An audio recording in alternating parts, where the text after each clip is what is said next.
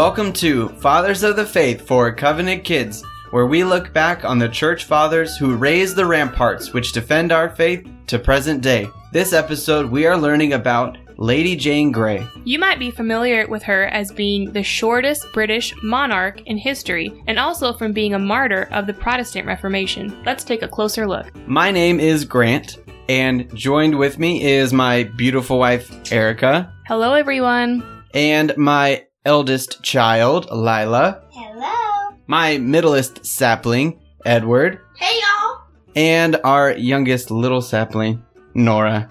Hi. So guys, how are you doing today? Good. Doing pretty good. Thumbs up on that one. What is our special treat that we're having tonight? Soda. Canada Dry. Canada Dry. Ginger ale. This is our tip of the hat to the rebels up there in the Great White North, drinking some Canada Dry ginger ale. So the kids got a little treat while we're doing some recording today. Yeah, we usually do have a treat of some kind. It's a little motivation for them to dig in. Well, they don't get paid, so...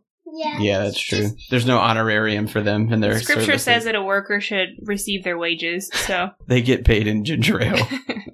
Yes, Nora. It's just make us calm down. It just makes you calm down? Mm-hmm. That's wonderful. It really does make us calm down. Because when we get a treat and when we're eating it, it makes us not talk. You mean drinking? So strategic. Now drink. Depends on which kind of treat. Tonight, we thought, let's take a break from learning about the fathers of our faith and learn about one of the mothers. Yep. We know that many of the fathers of the faith, the men, are always talked about and are the main subjects of church history books. Mm-hmm. But there are some very influential women in church history that we thought would be very helpful to learn about as well. That's right. In our house, one of the favorite stories of our daughters is the story of Lady Jane Grey. Right, girls? Yep. What do you guys know about Lady Jane Grey? That she was an amazing woman, and she only lived 17 years. Yep, she You're was right. She got young. martyred for her faith. Yep. Lila, what was so amazing about her? That she would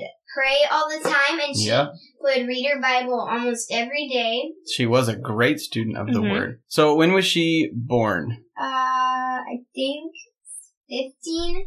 So Lady Jane Grey was born in 1537 in Yep. October. So 20 years after the Reformation started, or at least after Martin Luther nailed his 95 Theses at Wittenberg. Mm-hmm. Just a few years prior to that, Tyndale had published his Bible in the English language. So the scriptures were being circulated throughout all of Europe, and people were finally able to read the Bible in their own language. And this was huge because a lot of people had never read the Bible for themselves. And it was actually against the law in the Catholic Church. And the church had made a rule that you couldn't put the Bible into any other language but Latin. The Roman Catholic Church made this rule. Mm-hmm. And so Martin Luther, where was he from? Germany. Yeah, Germany. So he translated the Bible into German, but if you lived in England, that didn't help you because you spoke English, right? Uh-huh. When Tyndale got the Bible into English, Lady Jane Grey started studying it. She was so happy to finally have the Bible in her own language. And just like what you were saying, Lila, she was a student of the Word and studied the Bible, and she was convicted of the doctrines of the Reformation. Eddie, what is one of the main ideas that the Protestant Reformation really founded themselves on? Sola Scriptura and sola fide, you're right. So what does that mean? Faith alone. Faith alone. Scripture alone and faith alone. And Lady Jane Grey loved Scripture, she loved theology, and she was convinced that Scripture alone held authority over her, and that it was by faith alone that we could have salvation, right? Mm-hmm. She had lots of Scripture stored up in her heart, and she had lots of faith. Mm-hmm. So how did she become royalty? Well, her uncle was Henry VIII, King of England. He was a notorious king, which means that he made a lot of really poor decisions. He had multiple wives, and when he would get tired of one of his wives, he would get rid of her and get a new one. One of the things that was convenient for Henry VIII was to adopt this idea of the Protestant Reformation, of Reformed theology. He didn't really believe it in his heart, but it was convenient for him to believe it because it helped him get away with some of his sinful inclinations to not have the church tell him what to do. Because the church traditionally would have some kind of authority over the king. So if he would adopt Reformed theology, then the church could no longer tell him what to do, and he could pretty much do what he wanted. And Edward VI was a very sickly son. He didn't live to be very old, but took the throne after Henry VIII died for a few years, and Edward had a couple sisters. The sister who wanted control of the throne after Edward had died was Mary Tudor, and she is known as Bloody Mary. And Bloody Mary was known for being a Catholic. The reason why they called her Bloody Mary was because she put to death Protestants. And she killed a lot of Protestants. What is the difference between a Catholic and a Protestant or a Reformer? Do you know the difference? You had to believe, but you also had to do a lot of good works. Right. That it wasn't by faith alone, it was also by doing enough good things to earn your way to heaven, right? Mm-hmm. And it had to be the specific things that the church told you to do. Not just what you came up with by yourself.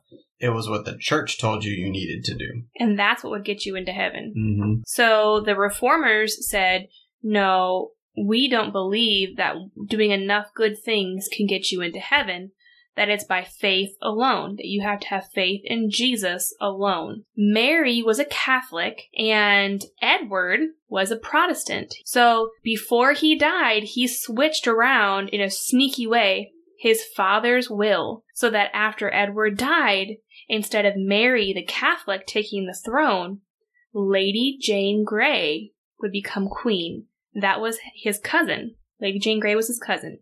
So Henry VIII was Lady Jane Grey's uncle. And that's because he wanted England to stay Protestant. He knew that his sister Mary would turn the nation Catholic again. Mm-hmm. And so that's why he wanted Lady Jane Grey to become queen. King Edward VI died. With much hesitation, Lady Jane Grey, through much prayer, took the throne. Was Mary excited that Lady Jane Grey was now queen instead of her? No, she was mad. She was very angry. What did she do? Do you remember? She gathered up a bunch of supporters and brought her to court. Once she was taken to court, the court found her guilty of high treason. Do you know what treason is? It's like trying to overthrow your country's government. Yep. So they found her guilty of high treason, and they sentenced her to be beheaded. How many days did her reign last, Lila? 9. 9 days she was queen, that's all. That's all. So while she was being held up, Mary sent a chaplain to try to convince Lady Grey to renounce her Protestant beliefs. Mm-hmm. The chaplain's name was Feckenham. Yep. Feckenham? This was how strong her theology was and how strong her faith was. They debated for hours and hours and hours. And she was trying to convince this chaplain of the Reformed faith and trying to get him onto her side. And she knew her stuff. This chaplain was not going to win her over. She didn't recant. She held on to her doctrinal beliefs.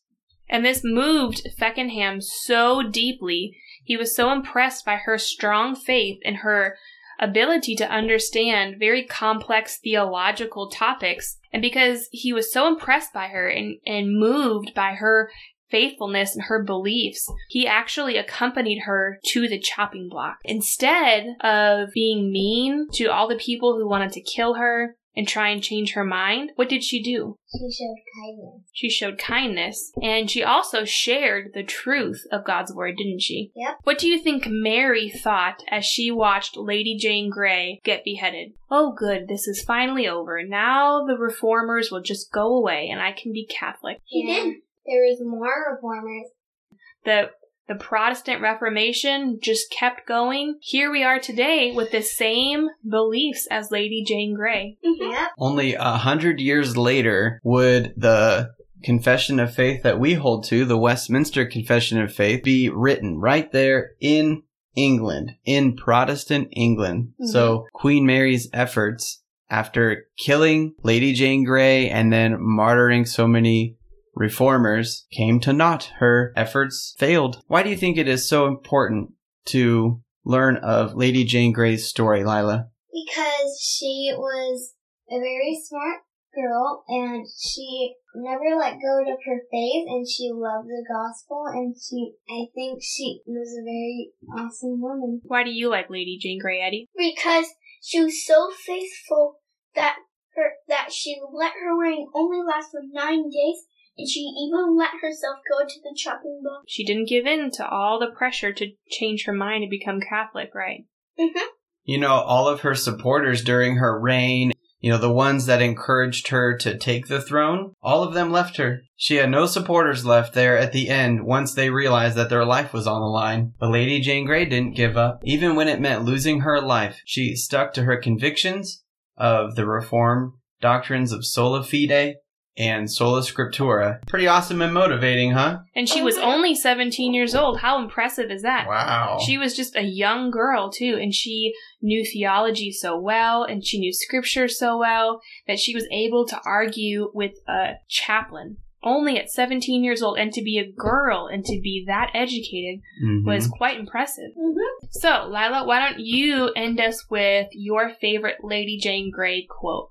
This is what she said to the chaplain Feckenham. I look to be saved by no other means, but only by the mercy of God. We hope that you are also encouraged by the story of Lady Jane Grey and by her words, and we hope that you tune in next time for another episode of Fathers of the Faith for Covenant Kids.